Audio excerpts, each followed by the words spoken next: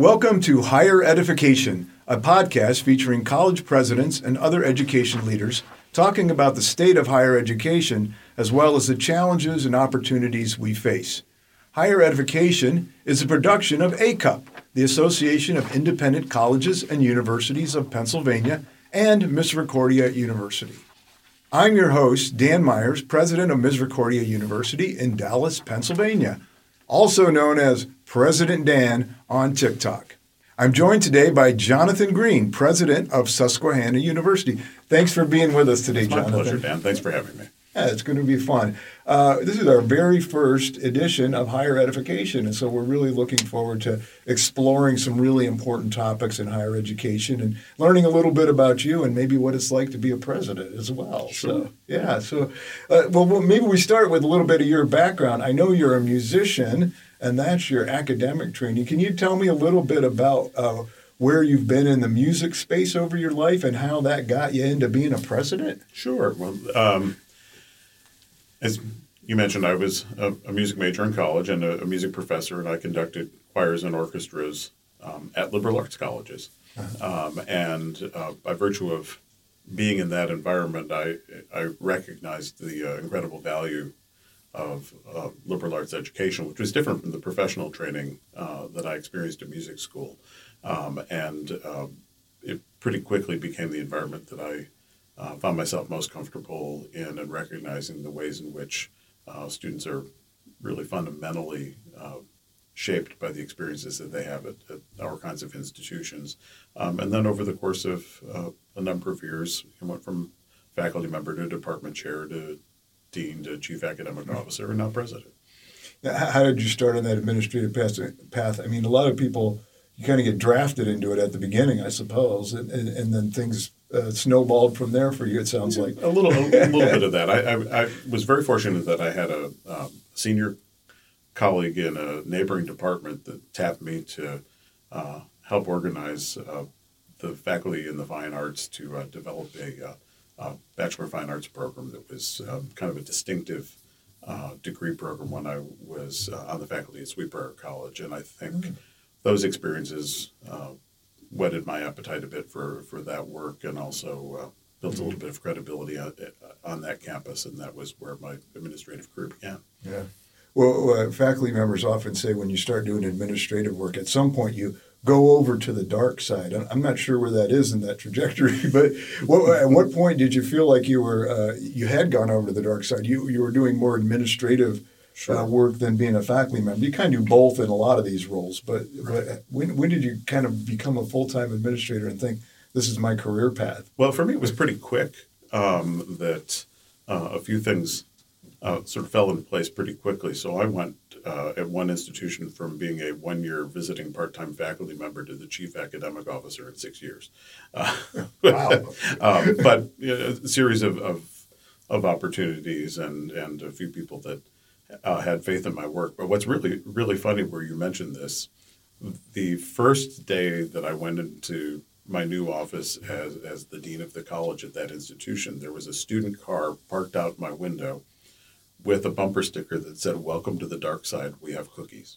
We have cookies. But I thought, okay, well, somehow fate has decided to corroborate that. In fact, I had a sign up my window welcoming me to that work. But of course, as you know, the work that we do is so focused on helping students and our faculty and staff colleagues to be able to do the best work they can in support of our students. So the jokes about it are I think necessary because we need a little bit of fun in the work that we do. But I think in terms of sort of working for the light, I can't imagine a career that does that more. Yeah, well, I have to say, I mean, schools like ours, the student experience really is at the center of what we're trying to do, and it's a big focus. There's other things that are important too, in scholarship and so forth, but yeah, that's the fundamental question that drives us at the end of the day is how is this going to better our student experience? And and I love being a part of that that vibe. It really it's a great driver for the work that we do, which is not always easy. I think that's no question about it. I mean, and right now I think higher education is in a particularly challenging moment, and there's a lot going on out there in the press and in the government and things that are really questioning the value of higher education in a lot of different ways. And we talk about it a lot when we're with groups of presidents and even on our own campus. And Sure. I'm wondering, what's the dialogue been like that on your campus about how do we convince people that what we're doing is worthwhile, given this kind of flurry of rhetoric around us that Sure. isn't quite as friendly? Well, and I think it's the conversations off campus that really matter, because obviously the people who've decided to be at our institutions recognize what's happening for them. But I think it's pretty clear that there are a number of efforts to discredit higher education right now because of the ways in which we're talking about. The thing that matters is the truth, and what we try to help our students and our communities do is to wade through the noise of contemporary discourse and identify those things which are true that help guide our decisions. And we're at an unusual point in our history where people celebrate the concept of alternate facts. As Pat Moynihan said years ago, everyone is entitled to their own opinion, but there's one set of facts. So I think that's of incredible import in terms of the work that we do in creating a discerning populace that will help make decisions in a democratic republic that will advance society rather than pulling it back. But against that, there's all this noise also about the value of what we do. And I think one of the most remarkable things, the Georgetown study, which was a program out of the education department at Georgetown University a few years ago, made the first attempt using IRS data to identify the impact of a college degree on the lifetime earnings of the graduates. And they did it by institution and 10 years out, 20 years out, and over a career. And it corroborated very strongly that there was about $1 million more earning potential on average for a person holding a bachelor's degree versus a person who had either not attended college or did not complete a degree. And those data were just updated about a month and a half ago and pointed out that actually the financial benefit of a college degree is at its greatest point now than ever in history. And at the same point, you could open a dozen newspapers and see a story about, is it worth it? And fundamentally, I think the thing we need to recognize is earnings isn't the most important thing that happens. But if you're thinking, am I going to pay for an education and will it pay off financially? That's really inarguable against the backdrop of literally millions of data points. But at the same point, what we're really doing is trying to help students find the ways to live lives that are most meaningful to them and most rewarding. And every person who wrote one of those newspaper stories saying, is college worth it, would never imagine their own children not going to college. Yeah. I was looking up, somebody once made a big statement about college isn't worth it. And then I looked up where they sent their kids.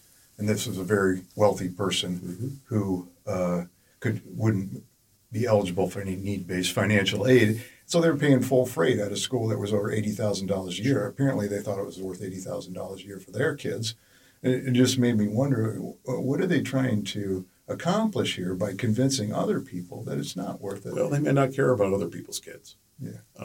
Which is a different issue entirely. But, I think higher education really is the gateway to building a better society. And certainly at this point in time, if economic transformation is also part of what a person is hoping for, college education is the way to make that happen. And I think, in institutions like Misericordia and Susquehanna, it's not just the economic futures of our students, it's their entire families.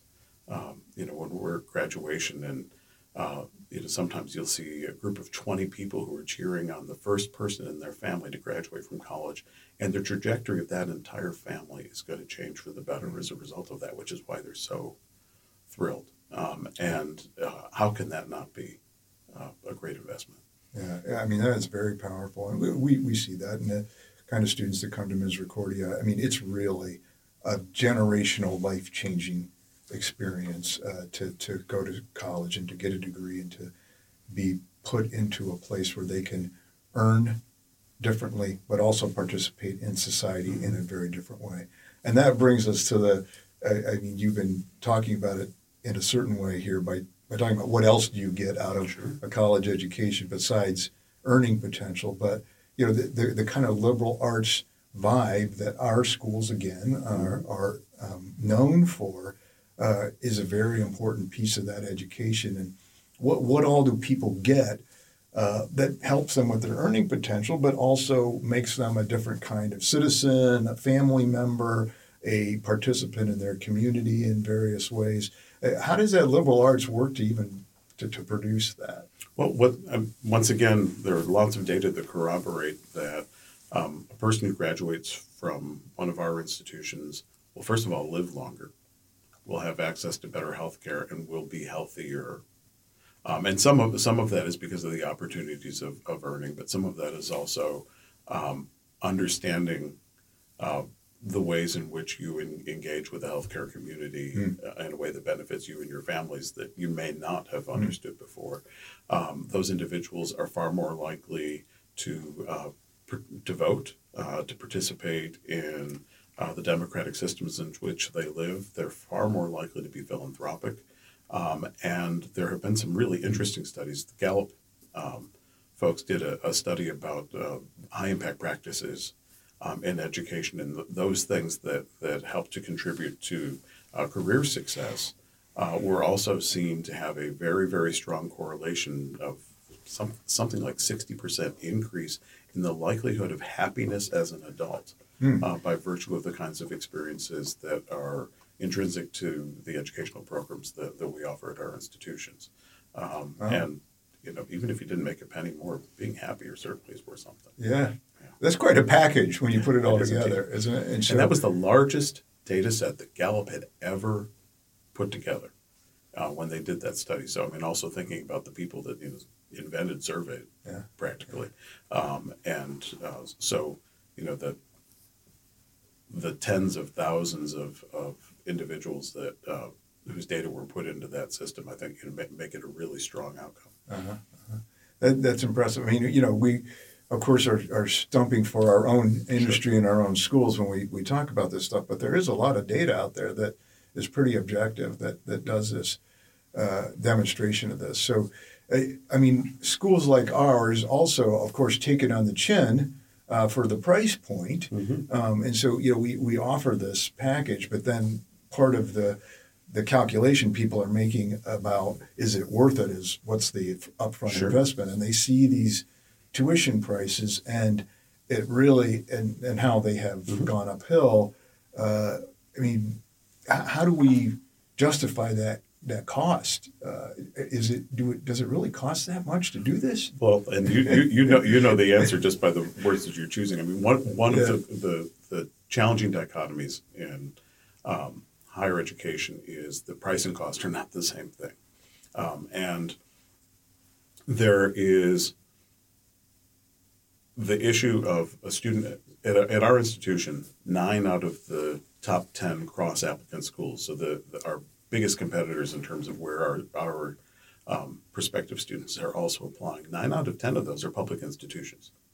And so one of the things is that students and their families look at value of an institution comparing the price tags of independent institutions to independent institutions. And that has moved up year after year because of inflationary factors. It's even outstripped inflation, but at the same point, because most of our institutions are really pricing themselves against public institutions when students are finally getting their offer letters and their financial aid packages and sitting down with their families to decide what makes sense, they're often comparing 3 offers from public institutions with an offer from an independent. And so the financial aid packages that our institutions offer are, at this point, more than half of the price tag. And thinking of ACUP in particular, among the ACUP schools, so the 90 independent higher education institutions in Pennsylvania, in the last decade, out-of-pocket cost for tuition and fees has actually gone down $80. So in Since when? Since 2012, from 2012 to 2022, over a decade, the actual average amount that a family paid in tuition among those 90 schools went down $80. And that's not adjusted for inflation. So adjusted for inflation, it went down a lot. And part of that was our institutions recognizing what families needed to make a degree possible. And so a combination of financial aid, fees that we waived to make it accessible for our students, so that actually a student in Pennsylvania who attends an independent institution is, first of all, more likely to graduate, Mm-hmm. more likely to graduate in 4 years. On average, will graduate with less debt, and the graduates of those institutions have a default rate that's about half of the default rate among college students overall. And so graduating with less debt by attending a school that has what looks like a higher price tag is, one of the puzzles that it's hard to explain. Yeah. But also because of the economics of things, the only way we'd ever be able to make it work differently is if everyone could do a price reset together. And there are rulings from the federal government that say we can't talk about pricing with each other. Yeah. And because it would be price fixing. And unfortunately, we have one thing that we would really all like to see fixed, that we can't have those conversations at the moment. Yeah. So, for the time being, I guess we need to encourage people not to be freaked out by the sticker price, the sticker shock issue, because yes, those prices have been going up, but scholarshiping at these schools has been going up probably even faster, right? Yeah. So in the end, it sounds like you end up with less debt. You're actually paying less to go to an independent/private school in Pennsylvania, anyhow, than you are to go to some of the state-assisted schools. Is that correct? Absolutely. Yeah. That's probably a shocker for people to hear, that you go to one of our schools and you're going to pay less. Wow. That's and that's the thing that there are lots of reasons why it's hard to wrap your head around something like that, but it's absolutely should encourage prospective students and their families to look at the school that's going to be the best experience for them. Yeah. And thinking about one of the real benefits of our institutions, small class sizes. On our campus, every class is taught by a faculty member. And a faculty member who has chosen to be at a teaching institution because teaching undergraduate students is the thing they're most passionate about. So they're national and international experts in their disciplines, but they are dedicated to working with undergraduate students in an environment with a class size where every individual student is lifted up and is engaging in the discourse of the class, as opposed to being in a room with 500 of their closest friends. And what is that going to do for a student over the course of 4 years in terms of advancing their intellectual capacity and their ways of dealing with information and communicating when you're in that kind of environment? And then after you've done your financial aid work with an institution, if you say, boy, this is really the institution where, if it were possible, I would do so well here. And lo and behold, in most cases, it'll end up being less expensive. Yeah. Well, that's a great message to folks. And, it's challenging because they sometimes run away on the front end when they see the initial cost. But I think all of what you said is very true. I was speaking to a faculty member here recently, and he was telling me about the biggest class he's ever taught here. And it's become very popular. It's a course about death and dying, and how you grapple with that in various ways. And it's a humanities course, so it's based on these texts and so forth. And he said, there's 36, and I break them up for discussion sections at other points so we can have a closer contact with them. And I almost laughed to myself because I was a graduate student at Ohio State for a while, and I taught I was a TA and I taught the discussion sections for the big lecture of the introductory class. The discussion sections had 50 people, Right. Bigger than the biggest class here, So, so it's a very different kind of experience when you're doing that. So yeah, I think that's a real piece of value that we offer to students, and I'm glad we can do it at a price point that they can manage when you come right down to it.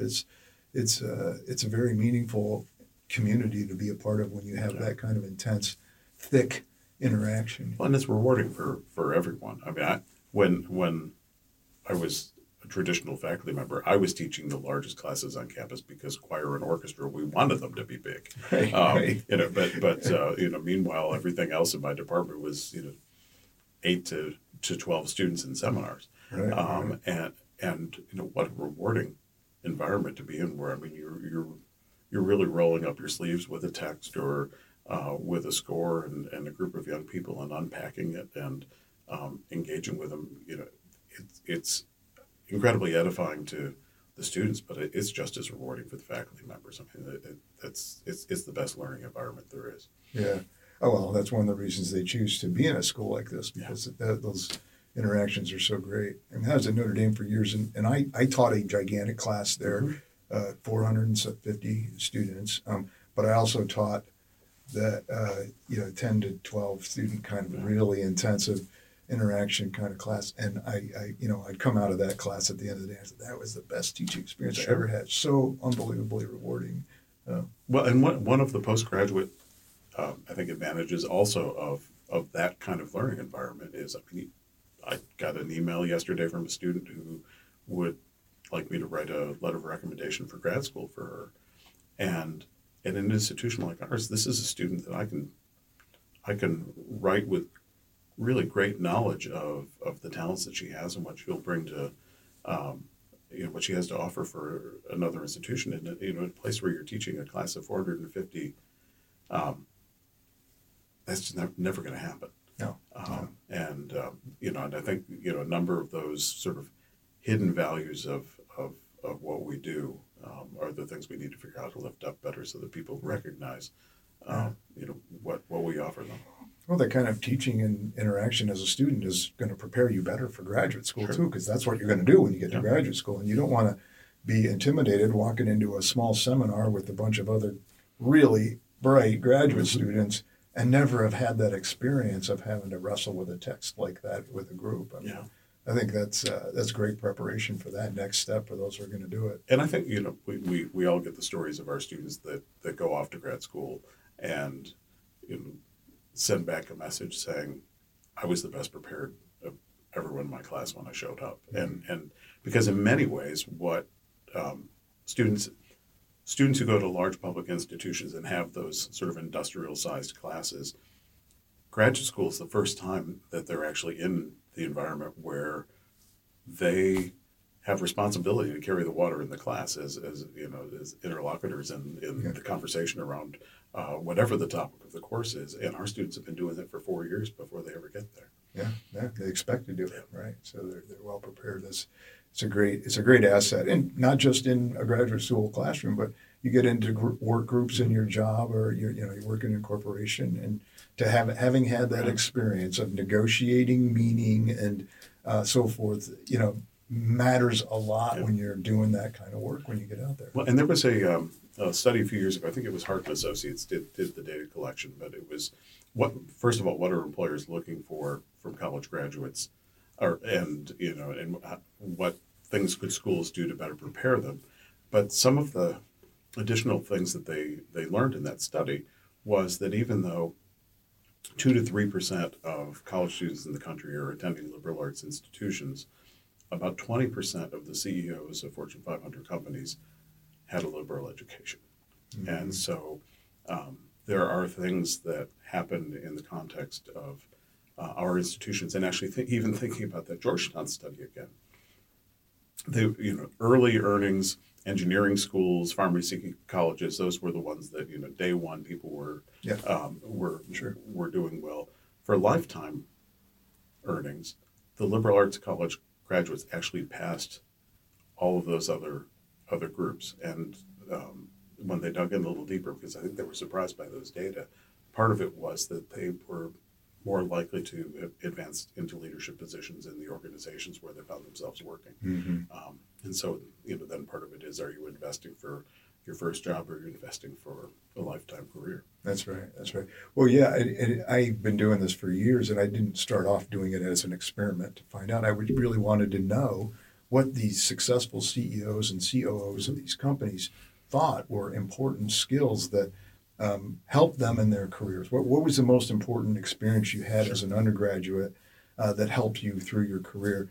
And I mean, I can't think of a single time, and I've asked this question to hundreds of people now, that they didn't say something in their liberal arts core or their liberal arts education that was the most important thing. And because it teaches all these different skills about critical thinking and how to read text and get meaning out of, and now it's even a bigger deal, as you were saying earlier, to trying to get the signal out of the noise that's around us, and all of these different skills you get from liberal arts education. I just think it's incredibly important. And yet, this is another thing that kind of takes a beating out there. And I wonder sort of what the future holds for liberal arts education and what we can do to bolster people's investment in that part of the education, because we know how important it is. Well, I think one of the things that will continue to be true will be that the graduates of our institutions will continue to be advantaged after graduation. The thing that we need to continue to dedicate ourselves to is being sure that students who are meritorious continue to have access, so that our institutions don't sort of go back, retrograde to the families of privilege are the only ones that were able to provide this kind of education to their children 50 years ago. One of the great things that has happened over time is that we have more and more democratized access to our institutions, and I sure wouldn't want those advantages to not continue to become available to more and more deserving students, independent of the capacity of their families to underwrite it. Yeah, that's very important. And another important issue in the higher ed landscape right now is our diversity, equity, inclusion efforts, and that there's a lot of discussion about that as well, and attacks on DEI operations. But I mean, I know for us, DEI is about what you just said. It's about how do we serve underserved groups, and you can look at statistics everywhere and identify those who are underserved by higher education. And we're trying to do a better job of reaching and supporting that population so they can be part of what's going on as well. But that's another challenge that we're dealing with right now. Well, and yet again, part of it is the rhetoric that is driving this, because I mean, fundamentally, the DEI work that we do on campus is aimed at being sure that people understand the context in which each of us lives and makes our decisions, how we can be better neighbors, how we can help to be sure that everyone is treated fairly, and how we can learn to make people feel respected and seen, and to appreciate the shoes that they've worn to get where they are. And all of that is just fundamentally being good people.